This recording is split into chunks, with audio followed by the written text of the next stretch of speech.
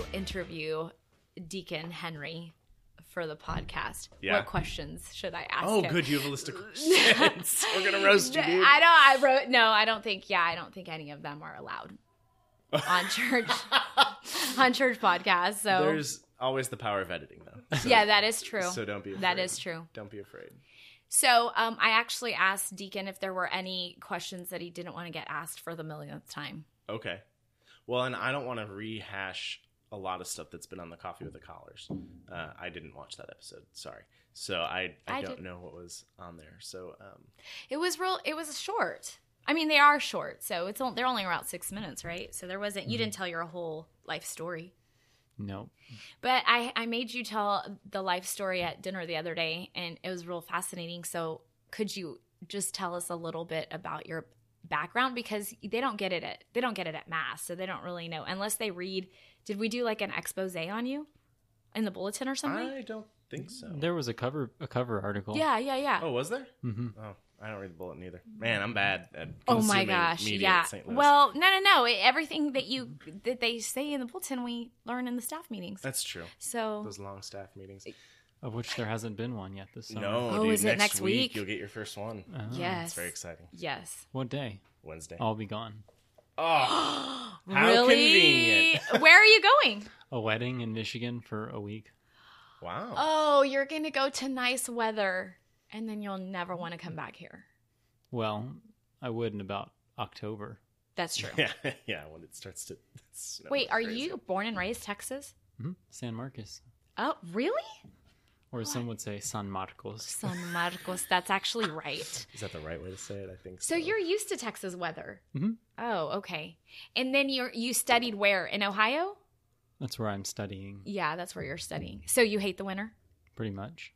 Does it snow a lot where you're at in Ohio?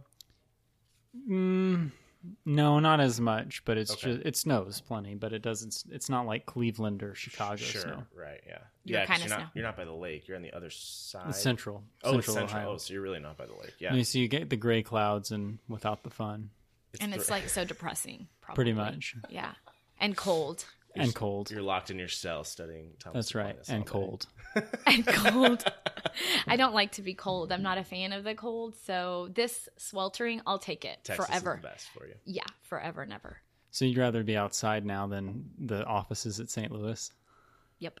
Oh yeah, they're like meat lockers. Yeah, they're I frigid. cannot. I always bring a parka just in case. This is the time of year, and I'm wearing glasses this week, Deacon. You know this struggle when you walk out of a cold place. Oh, the glasses into the fog up. outside, you get the fog, and then Really? you're like, "Do I look stupid, or does everyone just understand this? Do I need to No. clean my glasses? Yeah, or you do do people need. understand? No, I would not have understood that. No, really, I wouldn't have. Like, why you're- are his Does glasses that happen foggy? to my son? I have one child who You should ask your child this. I should ask him. I should say, "No, what? Do your glasses fog up when you walk outside?" They will, If it's cold inside, and if it's humid outside, they Right. definitely will. Wow. you should I try it don't with your think I- sunglasses. I don't and think I walk pay. Oh outside. yeah. It does happen to my Yeah, sunglasses. there you but, go. But you don't walk around with them cloudy. Well, it goes away. Usually, it's like out of the car into the grocery store, so it's like 5 seconds of I can handle it. Like I can make my way. I don't to the need to do store. the whole like take right. it off. And the people quickly. who see me, little to none. So So are you glad that you're going to nicer weather for a week? Yeah.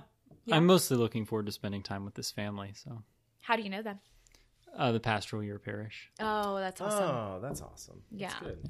And they're getting married in Michigan? The mother of the bride is from there, and they have a summer home. She grew up there, and then they have a summer home there, so they go back every summer for the whole summer. Wow, that's awesome. A destination Catholic wedding.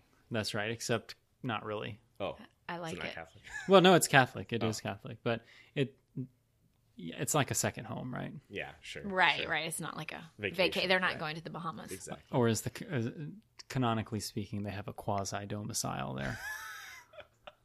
Is that really a thing? It is. Oh my goodness. Before we go any further, I just want to introduce the episode. What's up, everyone? How's it going? I'm Tom. I'm Alissa. And I'm Deacon Henry. Yeah, today on the Being Church podcast, we are talking with Deacon Henry Finch. This is just a in-depth introduction to the people of God about who you are and what you're doing here. So thanks for being with us, man. We really, Oh, thanks for the invite. yeah. Is it weird to sit I don't know, buy a bunch of microphones and chat. Yeah. You feel like you're on Relevant Radio or something? It's a little too modern for me. Oh my God. This is so awesome. Oh man, you are so awesome. Tell us what you like so far about being at St. Louis. What I like being about what I like about being at St. Louis. Yeah. I like the music and the liturgy. That's pretty awesome. Classic. I like the adult faith formation program, and I'm enjoying being able to be a part of that this summer. I'm enjoying seeing the sort of evolution of curriculum and that sort of thing, and in also an adult faith formation as we try to figure out how to best reach the adults of the 21st century. Yeah. It's a constant struggle. Just as an aside, if you have not been to a Wednesday night presentation by Deacon, I would strongly encourage it. Yeah. There's one as it's of coming today. out. This episode is coming out today.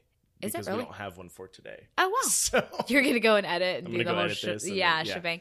6:30, right? Yeah, to 8. 6:30. 6:30 to 8. You've been talking about the church fathers, and I've just heard great things so far. Oh my gosh, I took like a ton of notes. Yeah, I felt like I was getting a free college course. It was awesome.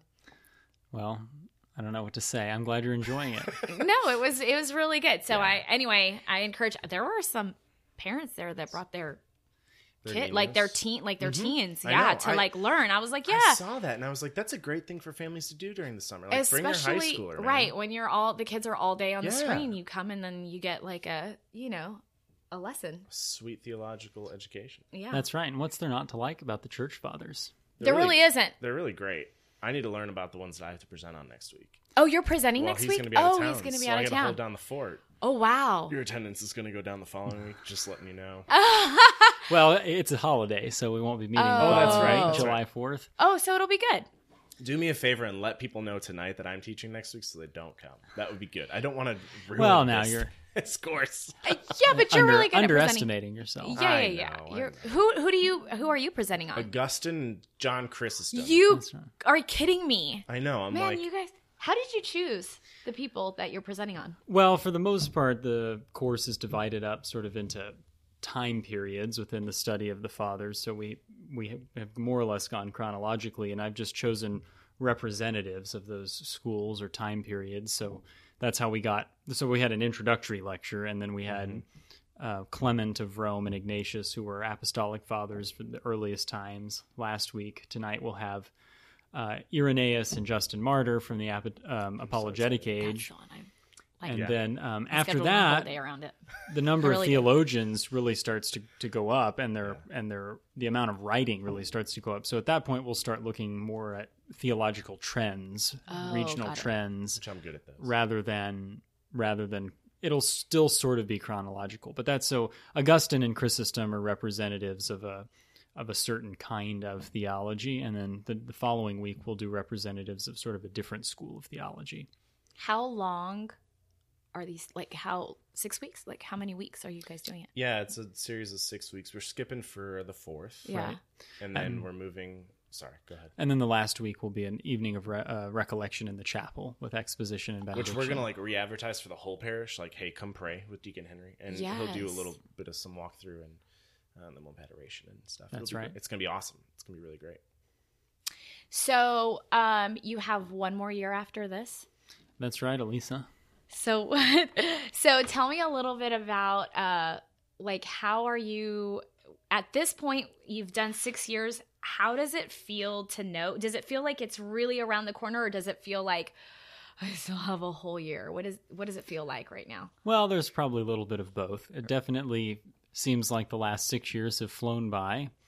When you start seminary, 7 or 9 years seems like an interminable amount of time. Yeah, absolutely. But you just start to realize as you dive into it that the church is given that time for a reason. That if one capitalizes on that time, one is going to certainly be well prepared and well formed to begin ministry. But you also just realize it sort of gets you in the mentality of or hopes to get you in the mentality of lifelong formation of prepper. That this is not something that ends with 6 or 7 years, but continues on. Right. And then there are also times where it still seems, I got a whole year left. Got to go back. That's right. Got to go back to Ohio in the cold. Yeah. One more time. One more time. Yeah. So that's just from Father Doug and Will, that's the hardest part is like you spend so much time in a parish, then you have to go back to the classroom and you're like, oh, like I love my friends here, but this is not what my heart wants to serve. Like I want to be with the people. Right. Exactly. Right. And you had a really successful pastoral year. I did. It at was St. William, right? It was a very enjoyable and formative pastoral year. That's right. Yeah, that's a great parish to learn. So big. Very big. Yeah, and so this is actually a good parish to learn too. I mean, the is. different dynamics here Right. a little bit because of the school and stuff, but it seems like Right. both places are really great. Right. And for different reasons. different strengths and different areas of focus and that sort of thing. So in all of formation, one of the things that they encourage us to do is to learn from the strengths of both the people and the places that we are. Mm-hmm. So that ends up being a much more positive way of looking at something than sort of learning only from the negatives of the places that you are, or something like that, right? Yeah, I imagine it's got to be tough to go into different places and see the way things are done sometimes and be like, oh, I wouldn't do it that way. And you just kind of have to deal with it because it's not it is your place, but it's not your place. That's like some detachment you got to work on. Right. But it's a healthy approach to life ultimately. Sure. Right. Sure. Because it sort of moves you into looking for the things that you can take, the ways that you can grow from a given assignment or job or whatever the case might be. And also maybe just like thinking ahead to when you're a leader. And, there's a lot of people, I imagine, at St. William and also here that are kind of experts in what they do. So they can really help, once you become a priest or a pastor, just how rich a learning experience it is when you spend a whole year somewhere or you spend, a summer really kind of learning the ropes. Right. You get to figure out like, oh, that's a really good way of doing it. Right, exactly. You kind of get to see it all. Or even just like networking. Is networking a thing in clergy? In clergy land? That's yeah. right.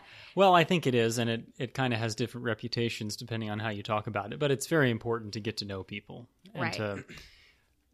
to avail yourself of different resources that are available. Again, the strengths of different people, and so networking is obviously pretty important. But that's a good way to talk about it too, rather than talking about it from sort of the standpoint of connection or something like that, or Right. in sort of the negative sense that people talk about connection or as it relates to ladder climbing or something like that. But networking is Right. very important to expand your resource base, strengthen your foundation, and open up your parish to a vast, to a broader spectrum of ideas. Of course, yeah. It's interesting you say that because I actually was having lunch with a friend the other day, and she actually works at a church, and we were just talking about how great it would be if there were more opportunities to say like, how are you doing? I think everybody puts your head down and you're working and you're trying to get things done, and to use other people's other parishes and other systems. Yeah. How are you doing this to kind of help, not as a competition or of sorts, but of just this collaboration between. Exactly. I mean, because within the deanery, like this area of parishes that surround us, we're all on the same team, right? Like we're serving our own people, but we've all probably got close to the same struggles and close to the same things that we're really good at. So we can share some resources and share each other. That's important. I don't think we do that enough.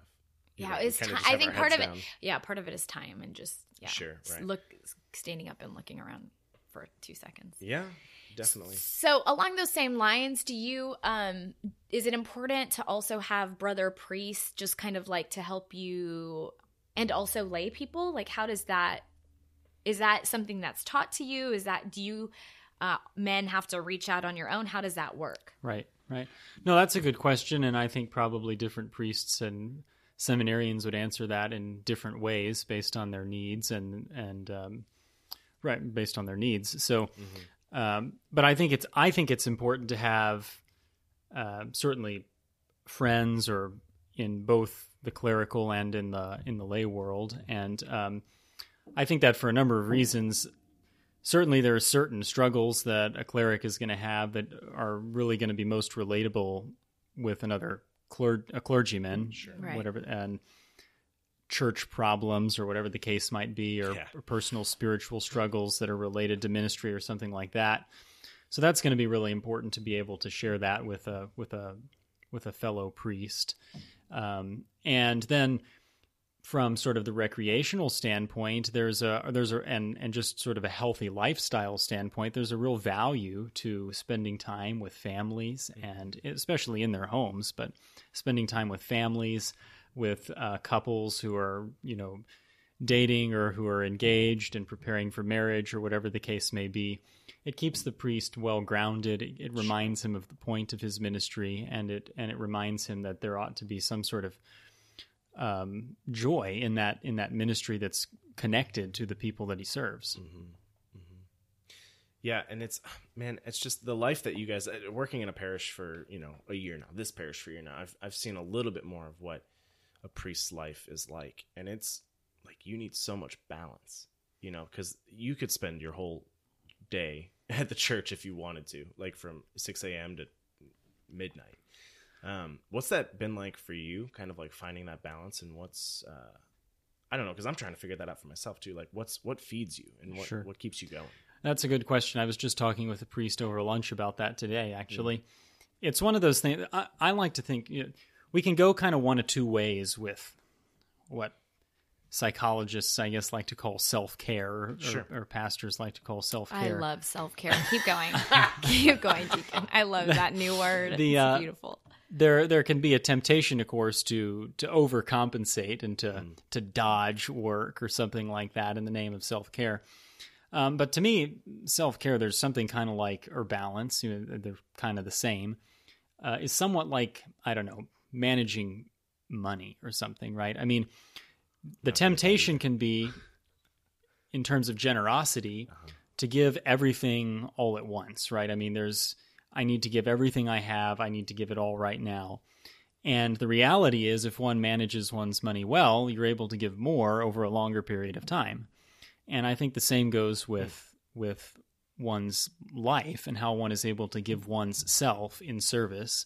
And that is, if you take good care of yourself, which is not to say pampering yourself per se, but it's to say taking good care of yourself. Right. If you do that, then you have the energy to reach more people over a longer period of time. You don't burn out. You stay well grounded. And that's a great way to look at it. Yeah. And, that's awesome. And so for me, what that looks like is there's a number of types of ways I like to recreate. Flying is one of them. I just found out you're a pilot. Isn't that crazy? Somebody was that Father Doug that told me? Probably. It could have been, certainly. Oh my goodness. So I grew up around small airplanes. My dad's a small airplane pilot of 30 years, and I got my pilot's license a couple years ago. And when I was working at the hospital, and it's a great way for me to get my mind off of things, to think about something totally different that's constructive, that's how to keep this machine in the air. That's right. Physics does that, the laws of nature, right? That's right. But there's that. I'm also a musician. I play the piano and the organ, so I do that. Read, enjoy outdoors things, all of which I kind of do in different ratios depending on the week and the amount of time and all of that. But all of it, I try not to sideline all of it every week, right? That there's a real value in being able to do some of those things as a way of keeping on top of things, keeping myself well energized and rested and all of that. My dad got his pilot's license when he was, teenager, early 20s. And because my grandpa flew planes, and he always tells me that for his certification flight, he had to fly in this triangle between states, and he had to land somewhere between Wisconsin and Iowa because he was going to be sick. And so he just pulled his plane over to the side of the airport and laid under the shade of the wing and finished and got his certification, but didn't fly very much after that. I guess it made him really sick, and he just didn't do it. And I'm like, man, missed opportunity. I think that's so cool that you're a pilot. Well, can I ask you a question about that? It's not related at all to this. I mean, interview. How do you have to schedule those way out? And where do you fly? Do you just? I imagine you don't go to ABIA. Where? Right. So what are the logistics involved in flying a small I airplane? think this is an appropriate question. Okay. there's all sorts of things to take into consideration. You don't necessarily have to schedule them way out. You can't really schedule some aspects of them way out. Weather is a big factor for small got airplanes. it. So Mm-hmm. a lot of times I won't make the decision that I'm actually going to go on a trip until the moment. Right. Assess the weather and those sorts of things. In terms of where I go, it's mostly little short flights just for fun. So I'll fly around Central Texas and go to little small airports and, Hallettsville, Texas, or Fredericksburg. There's a diner on the airport there, so that's always a good one to Have go you ever to. have you ever taken anybody anywhere in an airplane? I have. Should we do a podcast episode from the plane? They're From the absolutely plane not. over This the is not Highland safe. Lakes. No. We would can make have it happen. there. That'd How be many awesome. waivers would we have to sign? Lisa's mom, her mom gene Is just kicked in. there a diocesan waiver for that? No. transportation? If there is, How do you not feel signing about it. transporting teens to Steubenville via airplane? No, I said a podcast. Yeah, I don't know. But there are more blessings in the Book of Blessings for airplanes than there are for cars. That's because they're in the air, I think. Yeah. probably. Even That's though cars are more excellent. dangerous. So I've never even thought about how to. So you're not flying to Michigan. You're not flying yourself to Michigan. No. I that would take the better portion of a day to fly myself up there. It's still faster than driving, right? It is. Maybe a couple hours. But you're not driving, are you? No, I'll fly, You'll but let I just someone He'll be a fly. passenger. I'll be Plane. flown. You'll be flown. Wonk wonk. So I'm going to ask the basic cheesy question. So why the Catholic priesthood? Because you didn't grow up Catholic. No, And I what didn't. so convinced you? Well, the short answer is two things. I'd always kind of had an interest in.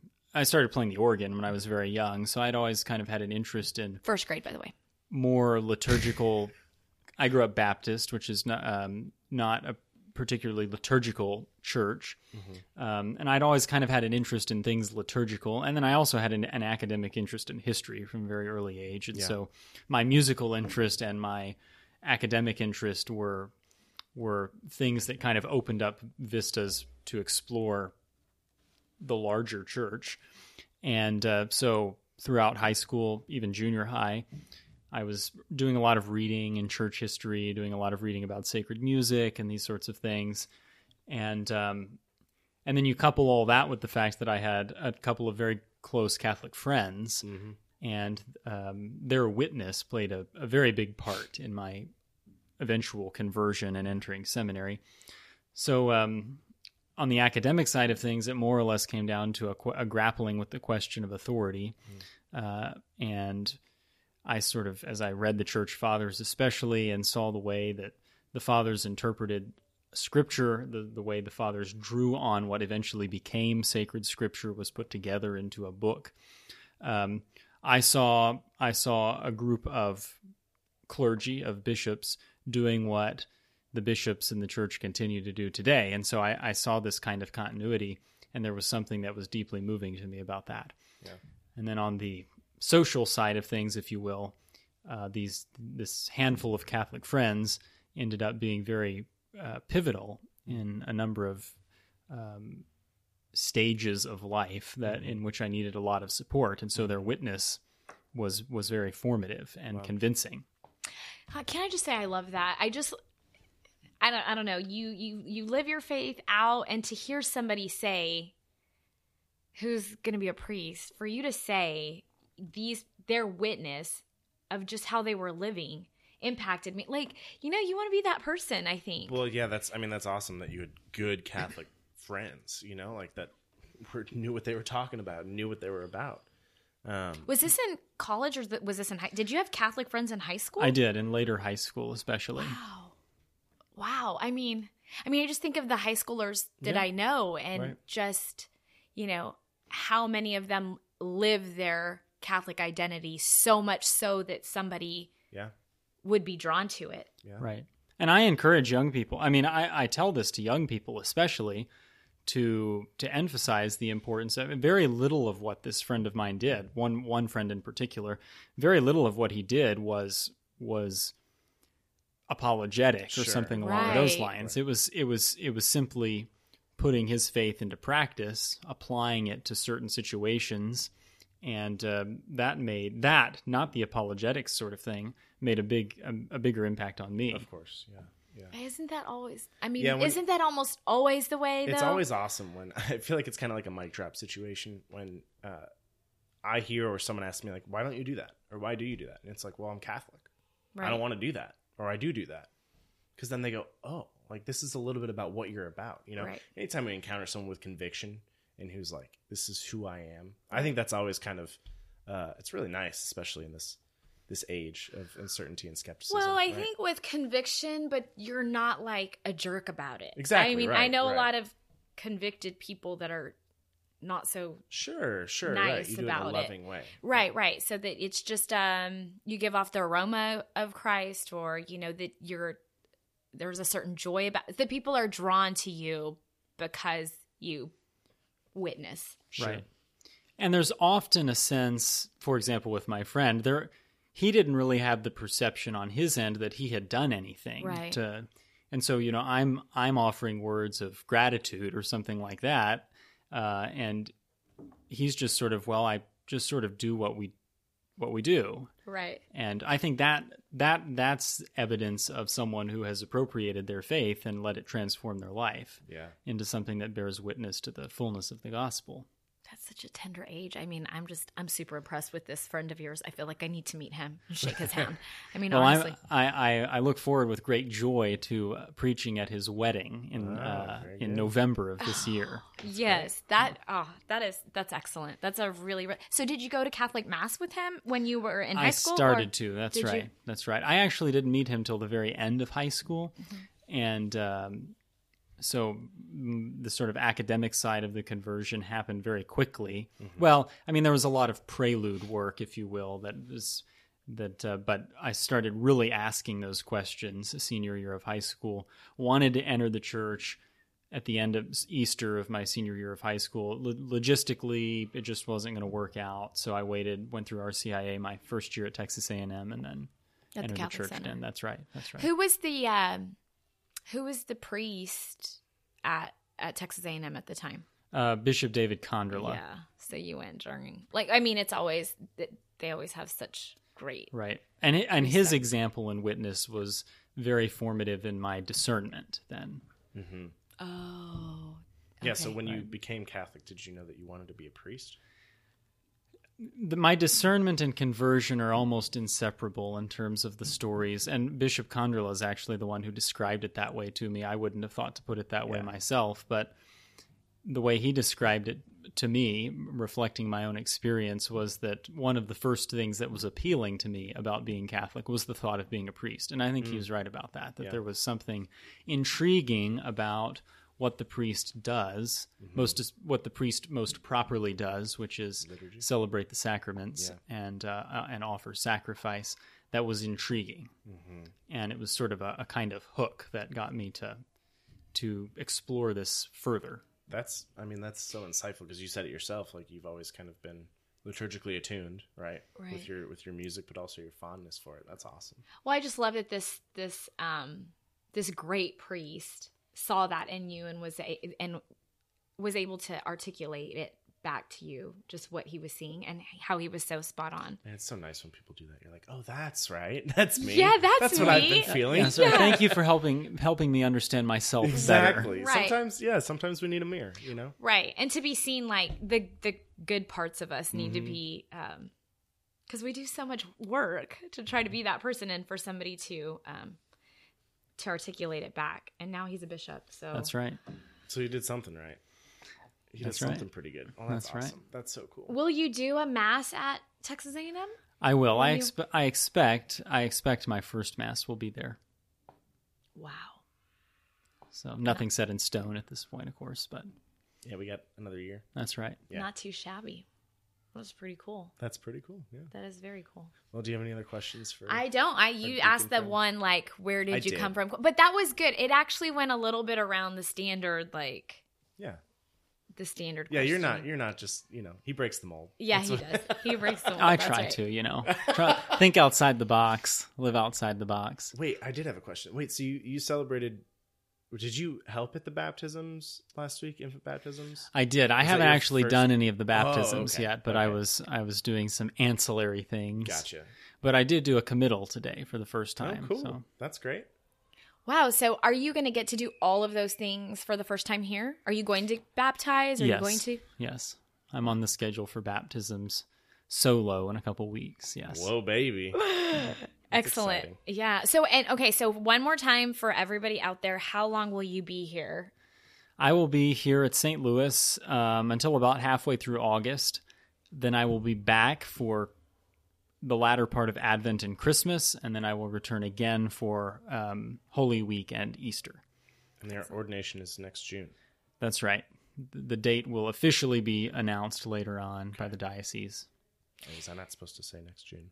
Oh, no, June. No, that's fine. We just don't know the date yeah. yet. Okay, cool. So we encourage you to continue to pray for vocations. We encourage you to continue to pray for Deacon Henry in this final year and introduce yourself to him. I've learned over the years that clergy, they don't bite. They're actually really cool. And they're always down to go out for a beer. Yes. True or a that. meal. Or a meal. Or Chinese food. That's right. Okay. Well, and I want to encourage you to like and subscribe and share this episode of the podcast. Thanks for listening. We love you, and we'll see you next week. Thanks, Deacon. Appreciate it. Thank you. Go be church.